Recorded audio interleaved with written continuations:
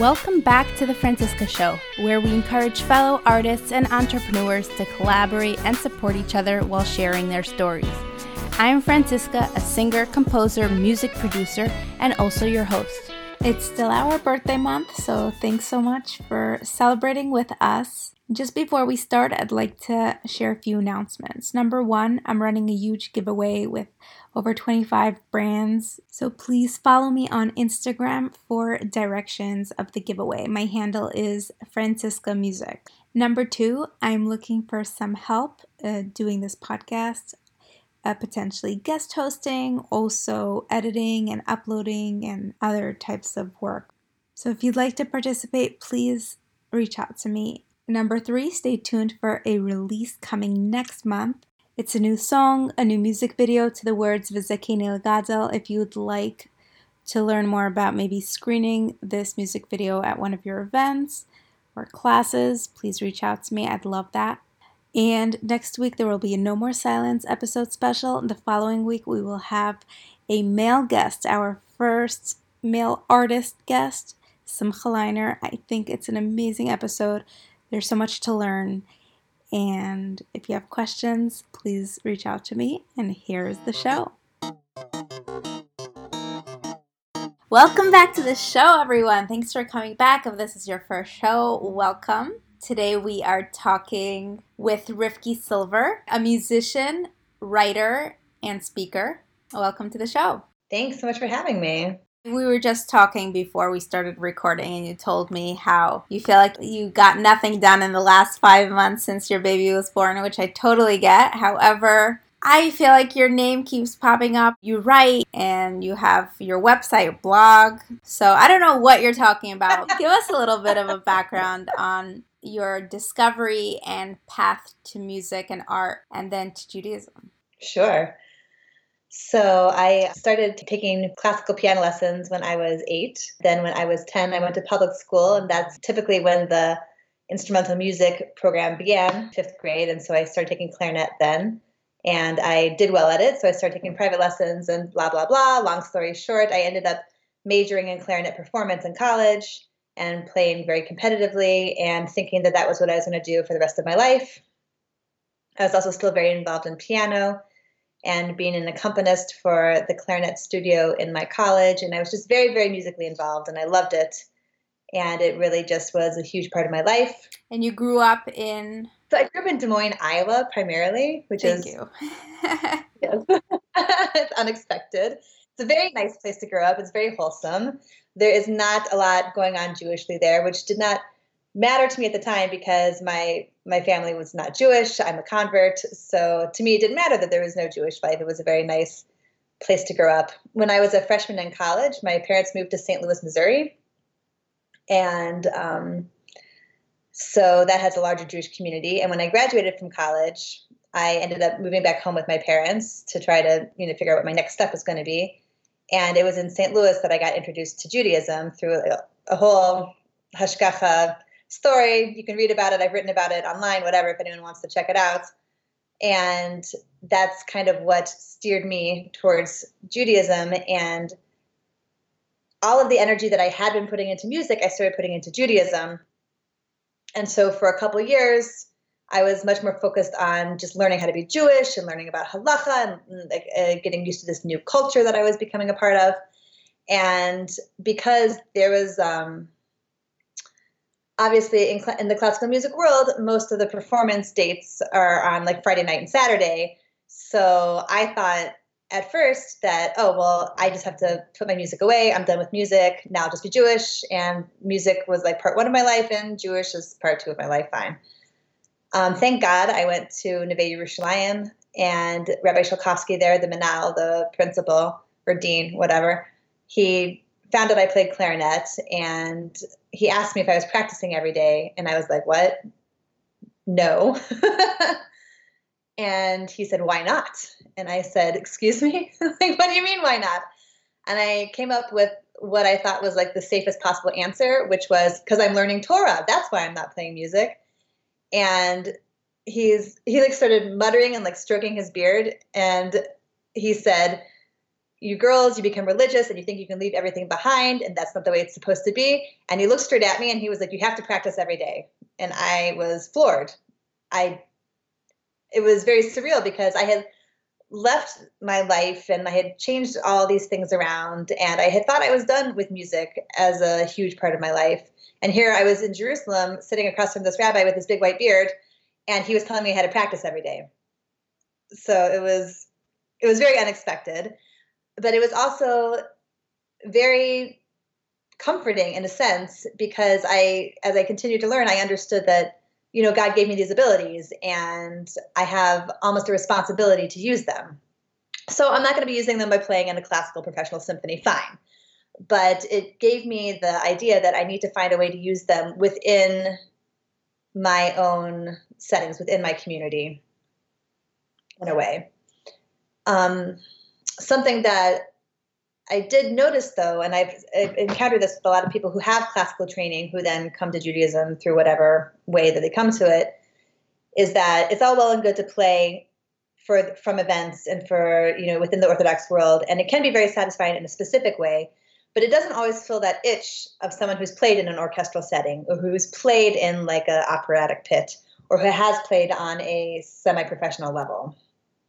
So I feel like for the past 10 to 15 years of my life, I've been kind of like chasing that elusive goal of finding that perfect balance of getting the like intellectual and technical satisfaction of playing something which is on the level of a classical professional piece, but still staying in the like environment and the atmosphere that I appreciate in the Orthodox world, which is, I feel I've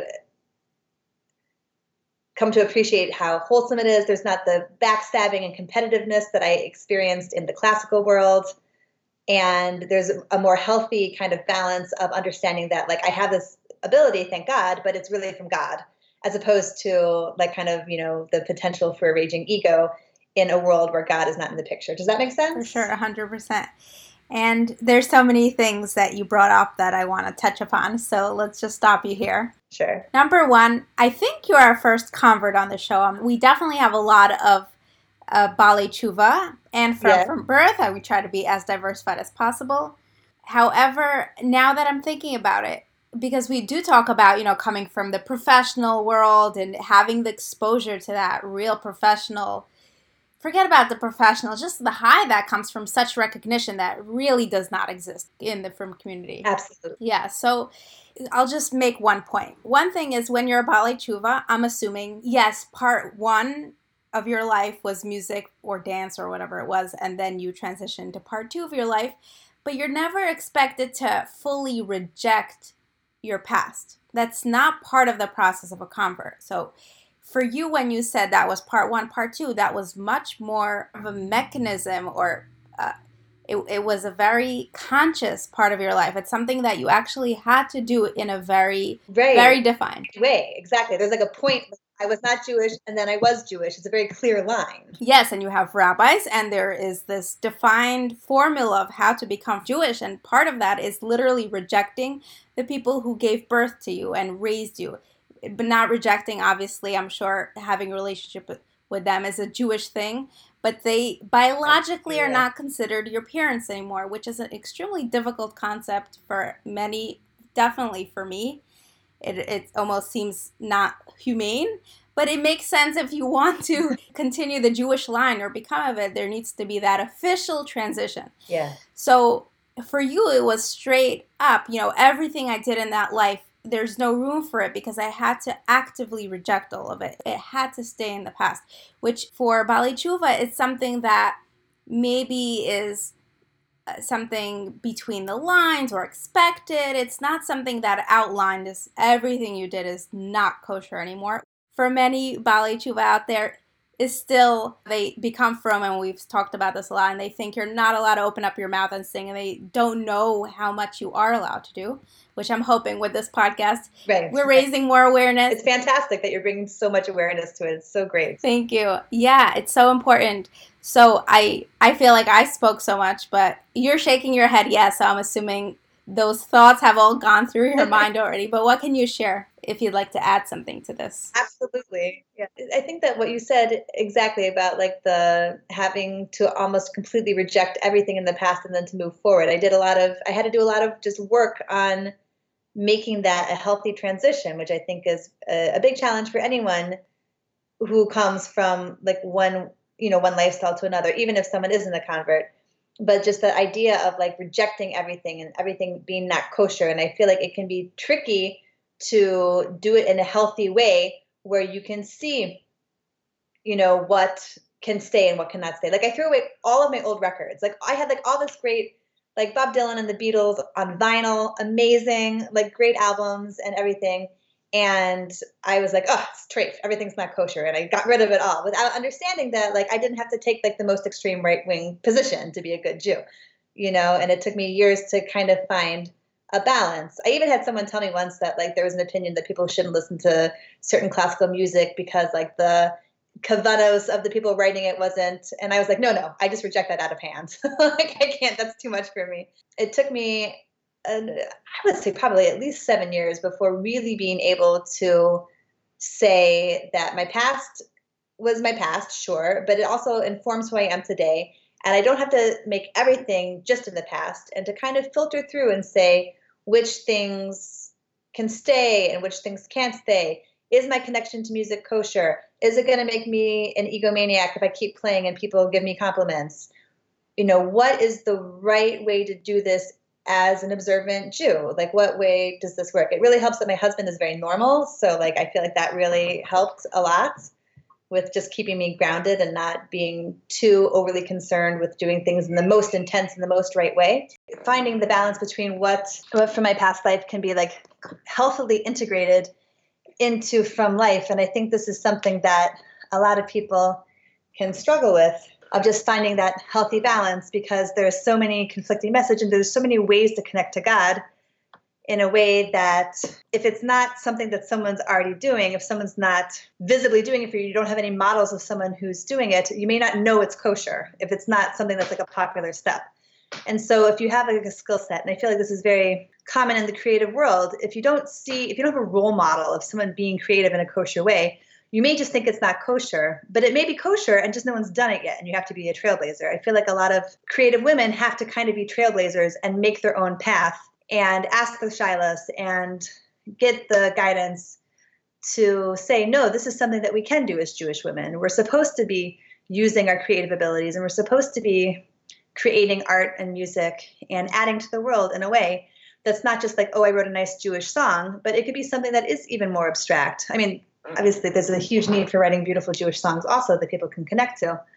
But even just if you just have a desire to write and you have the abilities to write music or to write words or to create anything, you have almost an obligation to do it because that's an ability that you were given.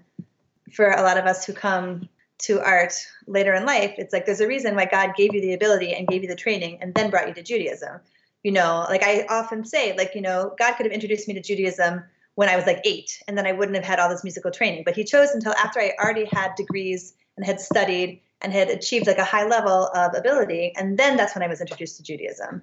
So that's not for no reason. There is an obligation I have to like use it. And if it means like playing in an orchestra, that's great. And if it means playing at my kid's sitter party, that's also great. So that's really beautiful. I like how you mentioned that. I would like to bring this down a little more historically, if I may. Sure. I feel like music and the arts have always been a part of, well, humanity definitely, but it's part of the Jewish culture. It's always been there. David HaMelech played the violin. The women played on the tambourines when they were crossing the Yam Suf. Exactly. And I feel like persecution and war has distracted us and brought us back to physiological basic needs and restoring Jewish life. And it's almost a luxury that we're at a point now where we could start thinking about creating these role models and trailblazers in the arts. It's the guilt I often have. People told me, maybe raise money online for your projects, and I maybe tried and I wasn't so successful, but I also felt uncomfortable. I felt like people raising money for cancer or for Kirov or for Tomchei Shabbos, or all kinds of other things, the physiological, the basic needs before we get to the arts. I feel guilty asking money for this because it's such a privilege. However, it's a deep need and desire for so many. The arts exist. It's a human thing, and it's always been a part of the Jewish culture. And it's so beautiful for me to hear that your rabbi with a white long beard in Israel told you that you have to practice every day. You know, Right. That's beautiful. I don't hear this every day. And we're bringing this back, and we're post-war. We are bringing this back to the Jewish culture because it always existed here. And I love how you said that God introduced Judaism to you later on for a reason, and you have your abilities that is your responsibility and obligation and privilege to share with the Jewish community. One more point I'd like to make, just because you brought up so many beautiful things. You said that the competitiveness that you spoke of in the mainstream world, in the music world, is not the same here, obviously. And I would definitely show it, where there's level, there's competition. I mean, if there's a very competitive field, then yeah. For sure. But I was nervous when I was starting to get into this that there would be a lot more competition. However, my experience with the collaborations and with the achdus, as we say, the unity between the community here, and it started with Atara, really, that introduction into the unity and women supporting each other and artists supporting each other.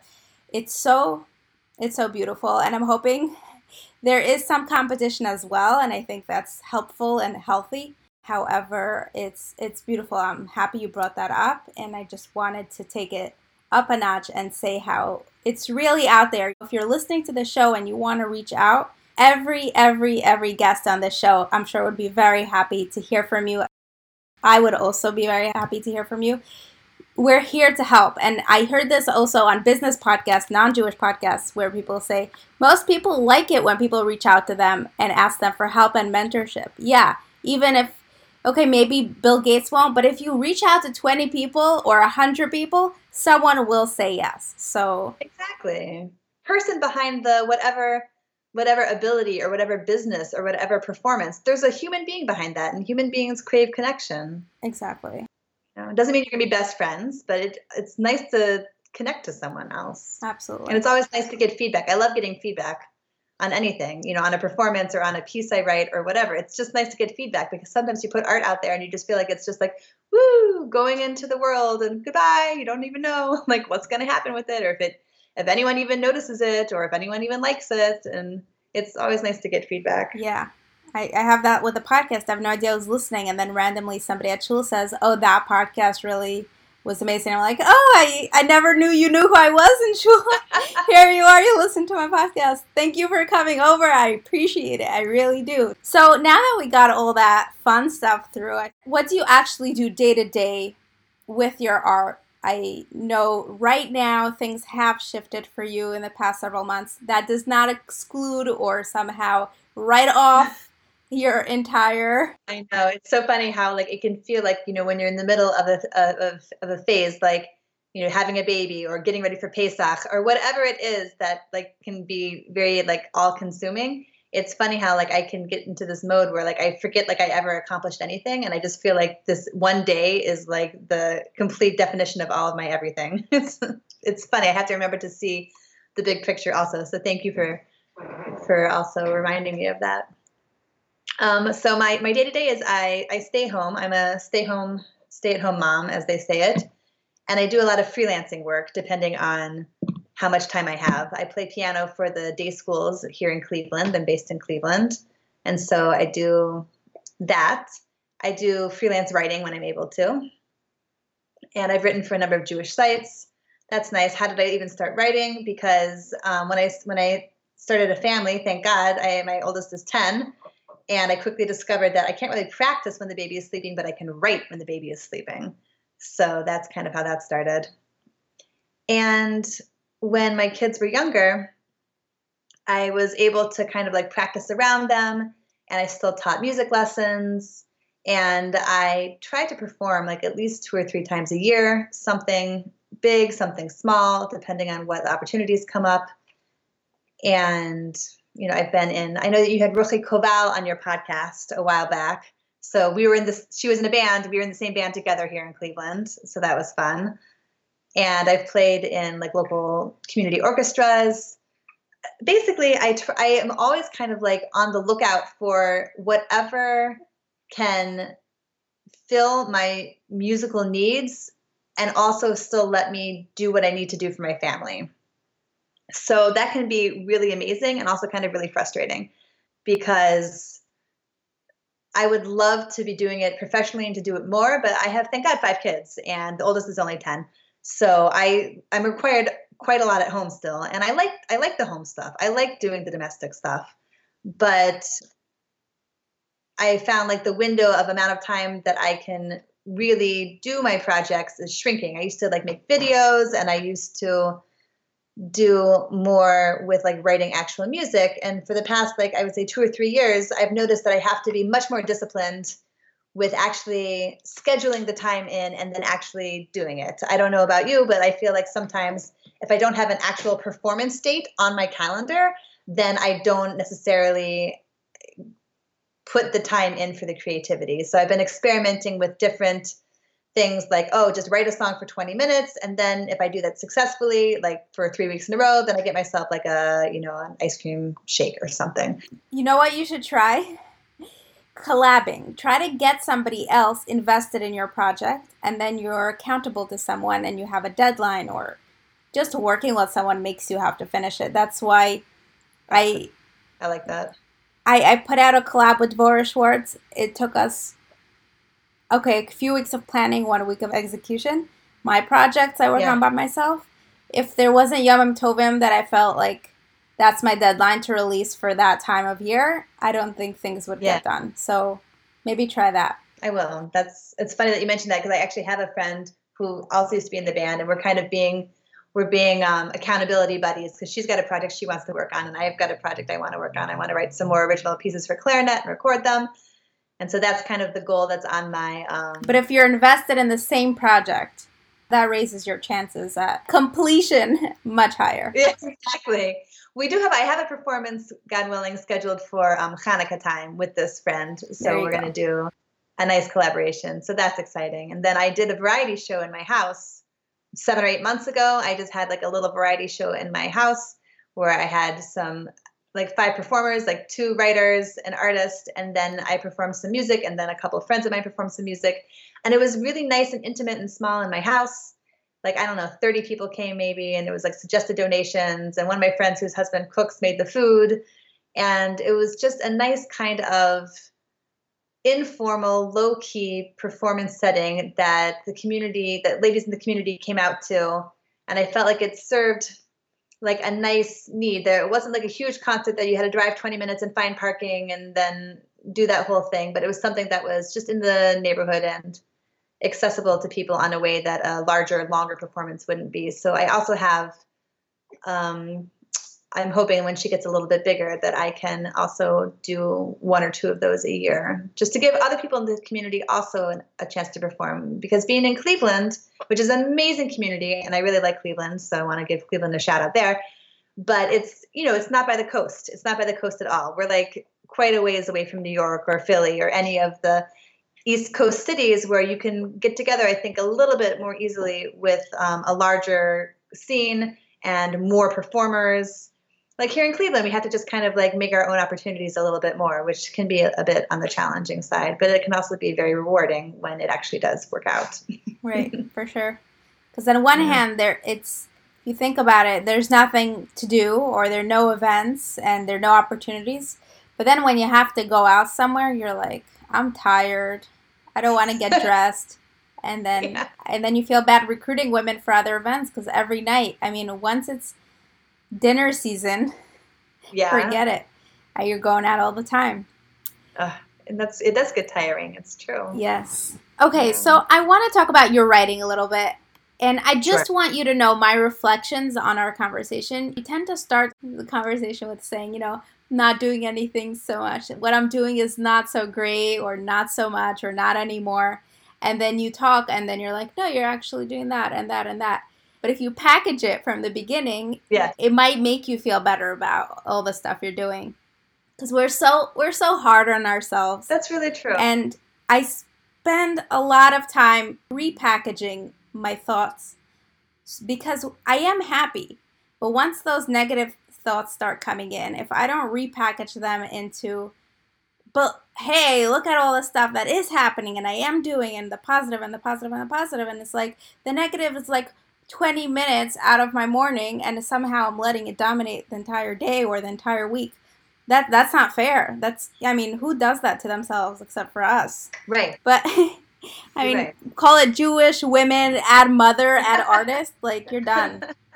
I think we have such high expectations for ourselves sometimes. It's like we do, especially if you're exposed to a mainstream world where classical musicians spend 8 hours a day at least practicing. What do you mean yantiv? 3-day yantiv? Like, exactly. That doesn't exist. Exactly. Yeah. So tell me about your writing. I just want to give a little prereq here. Recently, a few months ago, you just did 10 women you should follow, or was that? So first of all, could you talk about that a little bit? And then thank you so much for featuring me, by the way. I've been writing for over a decade, and a lot of the writing that I've been doing has been like personal essays and just, thoughts that I've had over, being a mother and being a Jewish woman and being a creative person, and thoughts on Judaism and thoughts on the community and thoughts on motherhood and art and all these things. And I've spoken with some of my other writer friends that sometimes we get a little bit tired just talking about ourselves all these times in these personal essays. Like, 10 years is a lot of time. It's a long time to be writing just about myself. And so sometimes I like to take a look out and, just give some recognition and to give support to other creative Jewish women who are doing important things. And it's kind of like what you said earlier about, with Atara and with just the support that Jewish creative women can give to each other. And I feel like there's not such a large number of us. And so it's nice to give the support and to give the recognition and to shine the light outward a little bit and not always inward. And so that's one of the reasons why I decided to make that list. And in general, I've just really enjoyed writing.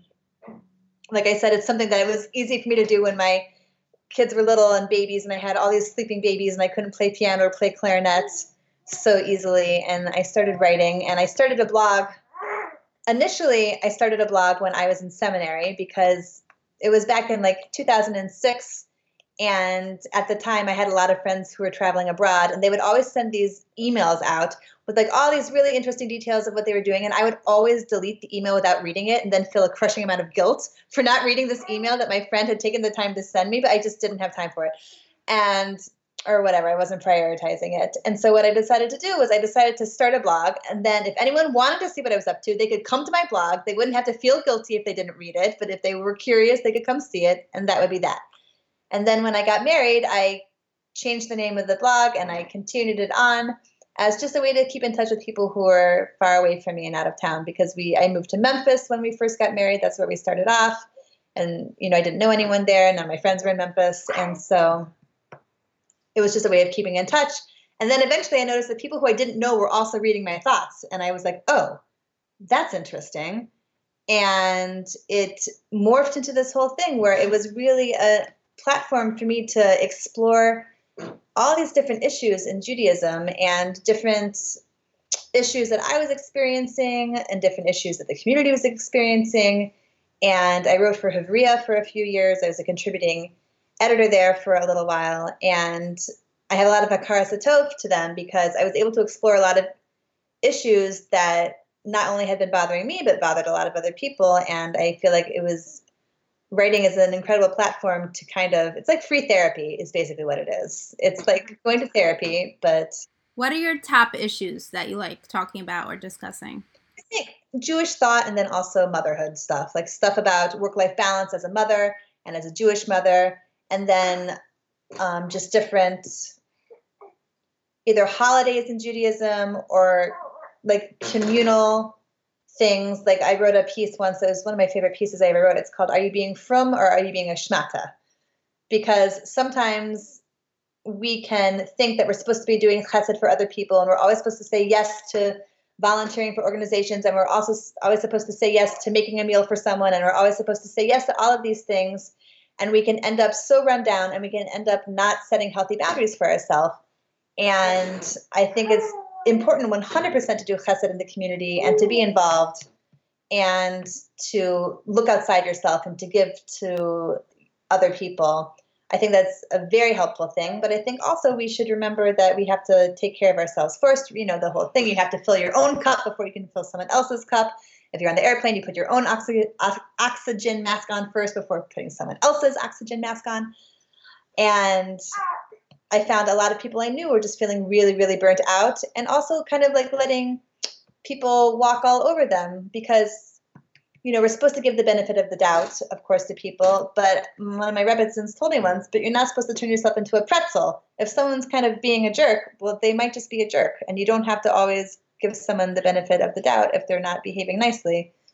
And there is a thing that, you know, if someone does an established behavior, then you can assume that that's going to be their behavior. And so it was important for me to write about just making sure that we're not letting our good intentions and the beautiful parts of our religion kind of make things inadvertently worse for us.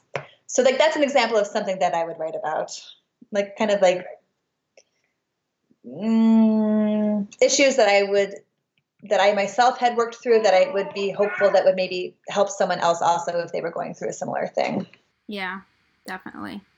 So what's next for you? I feel like you're not done. You have ideas. You have your, you know, my oldest is 10, but when, you know, my kids are a certain age, you have certain ideas and vision for I have so many ideas. I have all the ideas. So tell us some of the things just so you could be a little bit accountable for when you listen back in a couple of years. Perfect.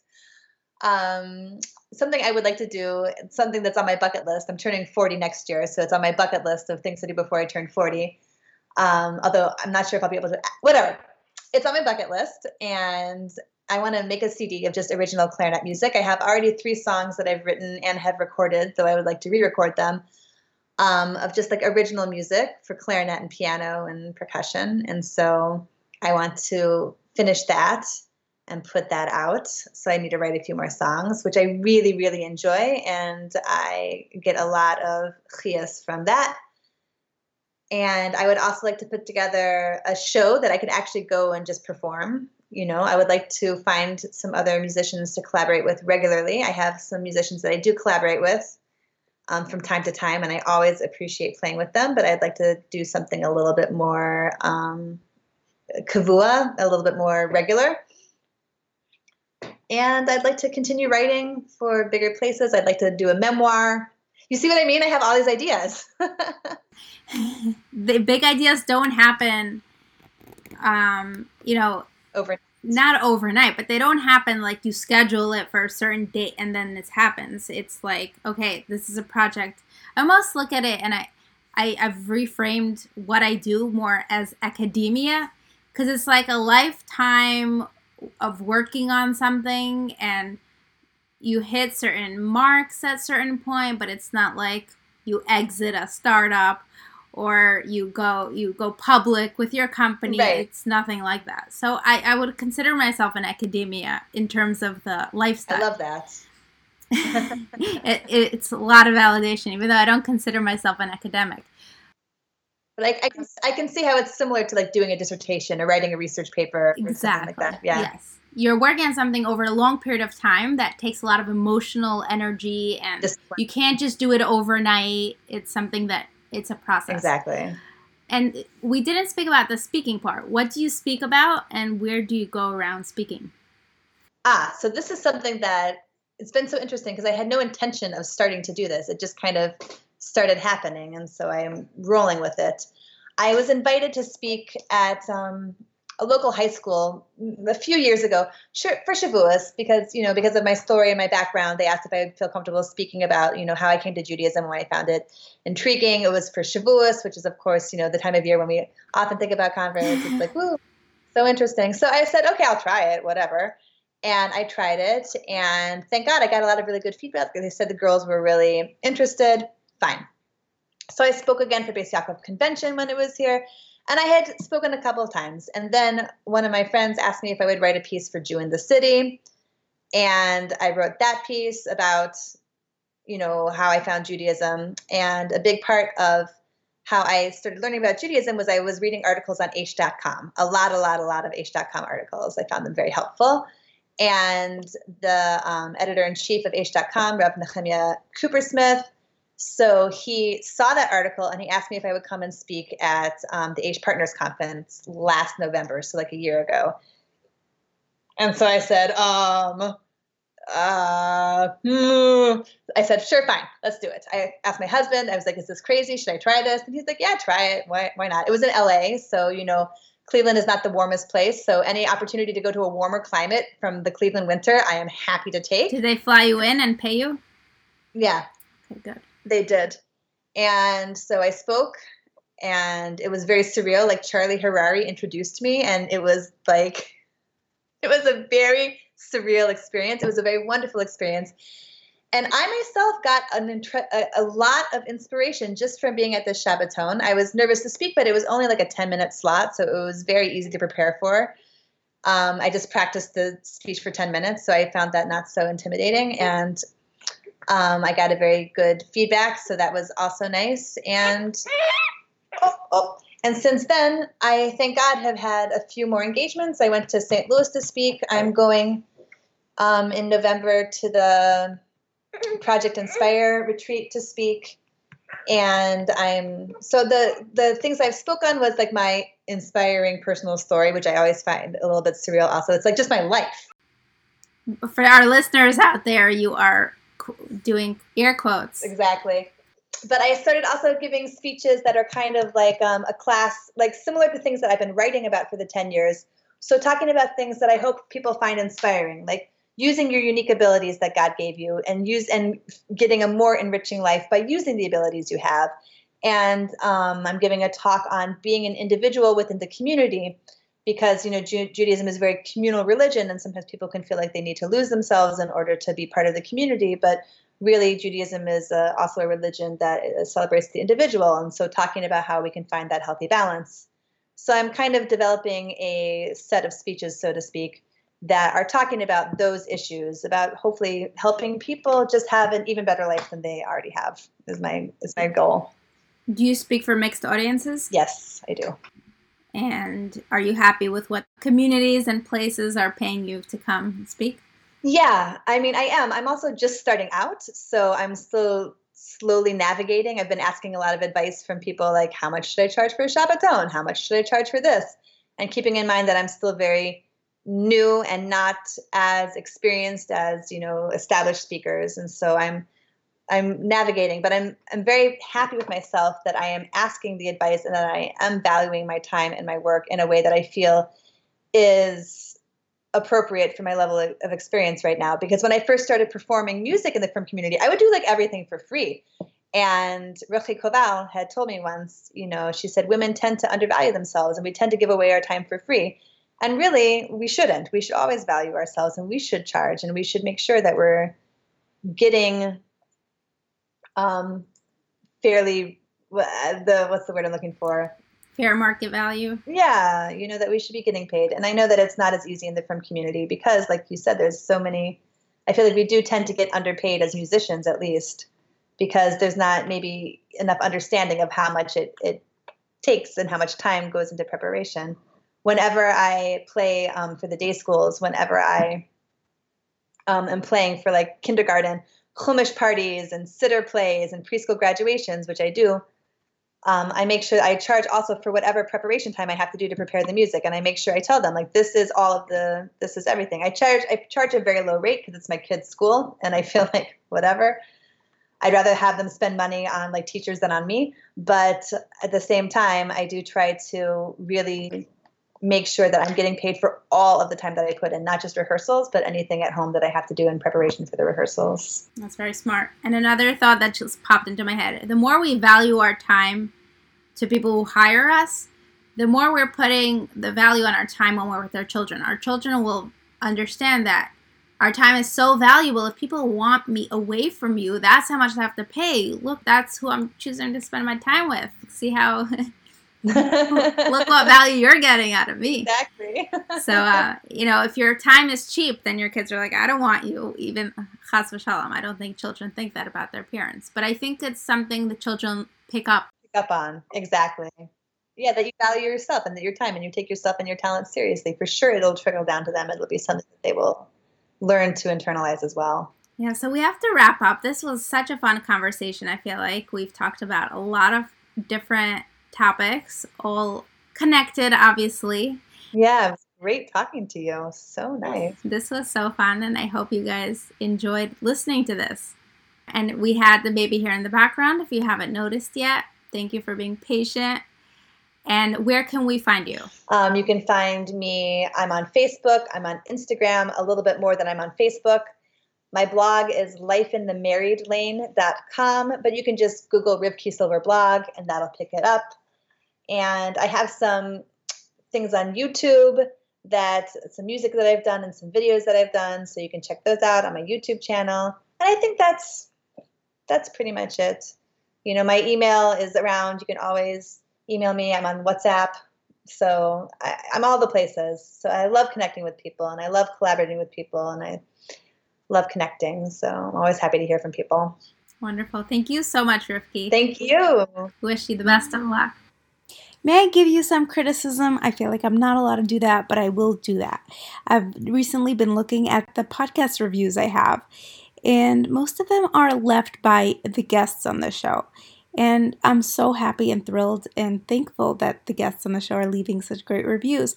However, I need my audience. I need you to write a review and for you to share this podcast with other people. Why are you listening? Why are you enjoying this? Why do you keep coming back? I'm not chasing you away. I just want this platform to grow so the guests on our show can get more reach, more exposure, and bring more awareness. So tell someone about this podcast today and tomorrow. Share it on your social media. And as mentioned before, if you're interested in helping produce the show or be a guest host, please reach out to me as well. This is so exciting. Thanks for being with me here on this journey. Have a great week.